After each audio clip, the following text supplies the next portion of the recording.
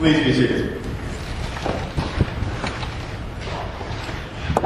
In the name of the Father, and of the Son, and of the Holy Spirit. I am once again honored to be here with you, dear friends. I'm so happy to be back with you all as the seminary intern for yet another semester. And I'm delighted to tell you all that since I've enrolled in preaching this semester, this will be the best sermon you've ever heard. If it isn't, you can record it on the collection plate.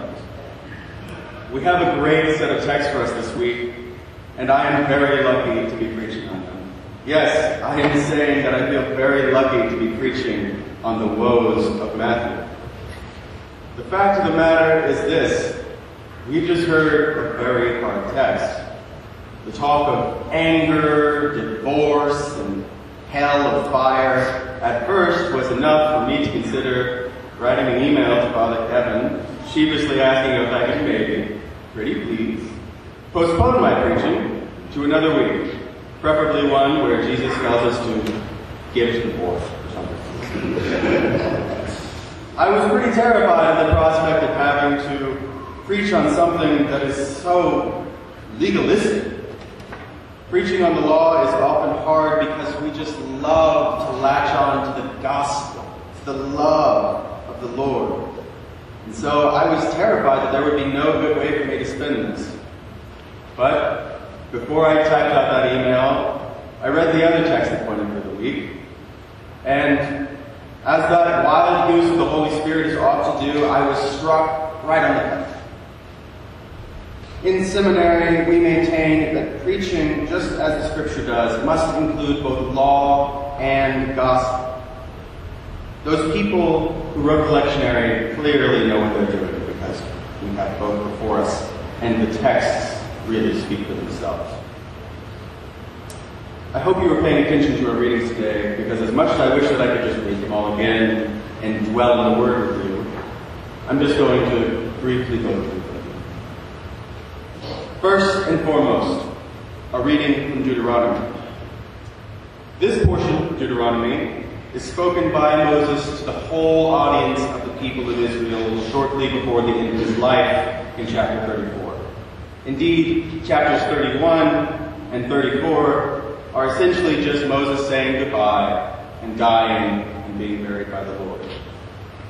These last 5 verses of chapter 30 are Moses' finest summary of his life's work. Moses, who led God's people out of slavery into freedom, wandered the desert with them, stopped God from destroying them in a rage numerous times, and gave them the Torah. This word, Torah, often translated as law, is a heavy one. This Torah, as we've seen, is oftentimes harsh. And like I said to you, we love to latch onto the gospel rather than the law. But I fear that we often fall into supersessionism.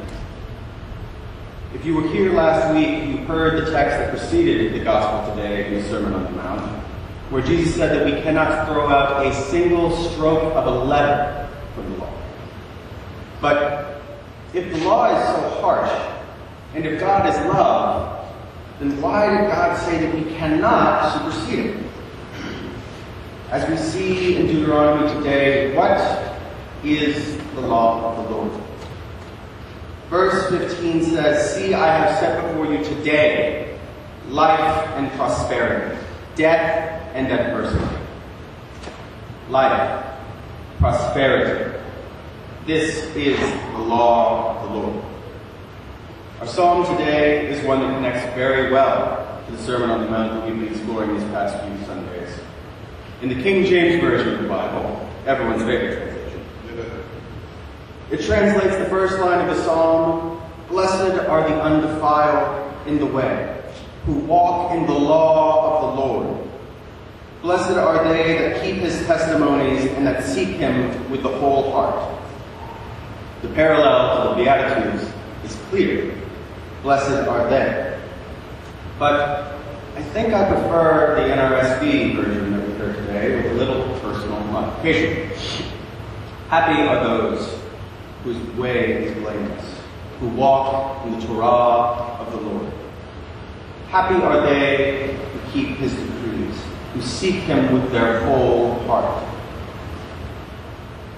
So, let's answer the question that lit a fire in my heart. What is Torah? Torah is the Hebrew word for the first 5 books of the Bible, and as I've said, can often be translated as law. But as ancient words often do, it has numerous meanings. Torah can indeed be translated as law, but a more apt translation might be instructions or teaching. The Torah, which we often consider to be the law, can and often should be alternatively viewed as God's instruction manual. Hold that thought, friends. Let's turn from here to Corinthians. Verse 1 reads, "And so, brothers and sisters, I could not speak to you as spiritual people, but rather as people of the flesh, as infants in Christ." Infants in Christ. That is quite the image. St. Paul goes on to say, "I fed you with milk, not solid food, for you were not ready for solid food. Even now you are still not ready, for you are still of the flesh. For as long as there is jealousy and quarreling among you, are you not of the flesh and behaving according to human inclinations?" The church in Corinth is infamous for being a bit out of control. Indeed, you can hear the frustration in St. Paul's writing as he scolds the congregation for behaving like children. But is being childish necessarily a bad thing? I admit that in Corinth, St. Paul's frustrations were very justified. But are we not called children of God? Infants in Christ? Our gospel today tells us that we must always be seeking reconciliation for our fellow human beings. We must live in right relationship with others. That is the purpose of the law, my friends. The purpose of the Torah. That is the purpose of the instruction, the teaching. We are justified only by the grace of Christ, my friends. Our salvation is so far out of our hands that we play as much a role in it as we did in creating the universe. There is nothing that we can do of our own will to attain that salvation. But that is a matter for the next life. We can rest easy knowing that by the power of the Holy Spirit, the next life is covered. And so we have the privilege of not worrying about it. Instead, we have to look at this life and how we can live best in this life in right relationship with others. We are becoming closer to God every day as we live in right relationship with others. We are growing every day. We are still infants in Christ who need milk, as St. Paul wrote, and so we have to be taught right from wrong. Going back to Psalm 119, later in the text, the psalmist writes in verse 97, "Oh, how I love your Torah. It is my meditation all day long. Your commandment makes me wiser than my enemies, for it is always with me. I have more understanding than all of my teachers, for your decrees are my meditation." In the world today, we are beset by people who want to give us the answer. Go to any bookstore, find the self-help section, and you can read a library's worth of advice, philosophy, and instruction manuals for how to live this life the best way. We're terrified of what our place might be in the world, but we've been given the instruction manual not from some New York apartment residing author who writes 3 of these books a year, but instead from God Almighty. As a child of divorce, it can often be hard to read texts like these, even understanding the different contexts of Jesus' day, where we see Jesus describing what happens when we fall out of love. As someone who lusts, it's hard to read when Jesus says that we must pluck out our eyes for causing us to sin. But we have to trust God. I don't think that God is capable of forgiving us of our sin. And I don't think that God said these things to punish us. Christ frees us from the worry of hell. But these harsh prescriptions of God are still meant to keep us in right relationship with others, to live this life as best we can. Friends, the Torah, the law, is here to bring us closer to God. By the very nature of being close to God, we will be close to God's people. Those of you who have been through divorce know the pain that it can bring. Those of you who have been objectified and harmed by the lust of others know the hurt that can come from it. Christ calls us to remember the humanity of those who are before us, to view them as beloved children of God, who carry within them the image of the Creator. We are supposed to love God, and by extension, love our neighbor.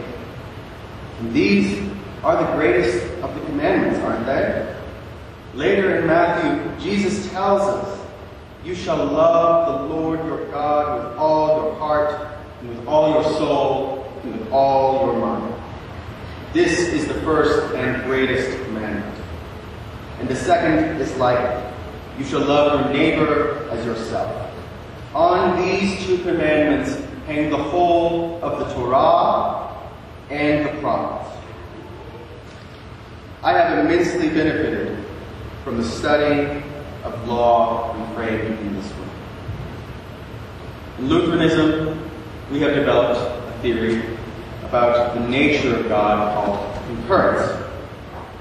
This theology seeks to explain why the God of Scripture seems to change. I deny the notion that the God of the Old Testament was merely the God of wrath, and Jesus Christ is just the next chapter in the story.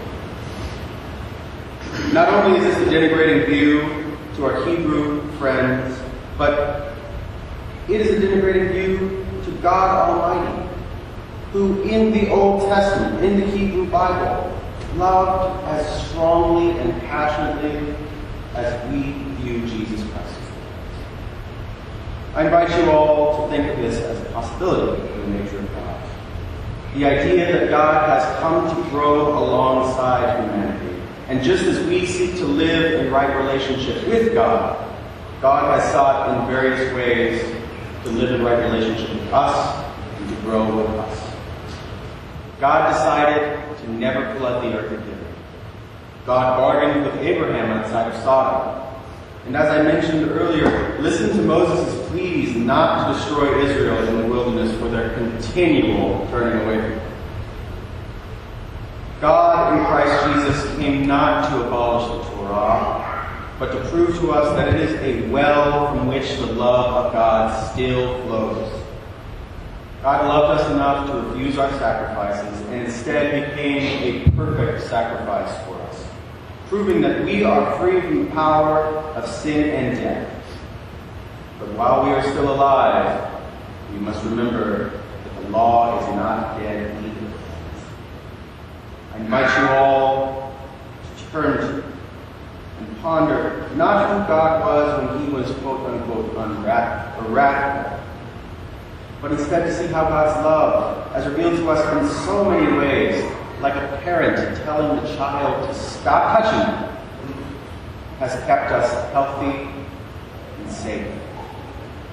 By way of the sacrifice for our sin, Jesus shows us that we don't have to actually pluck out our eyes, or cut off our arms, but instead allow the Holy Spirit to move through us. We need only listen to the better angels of our nature.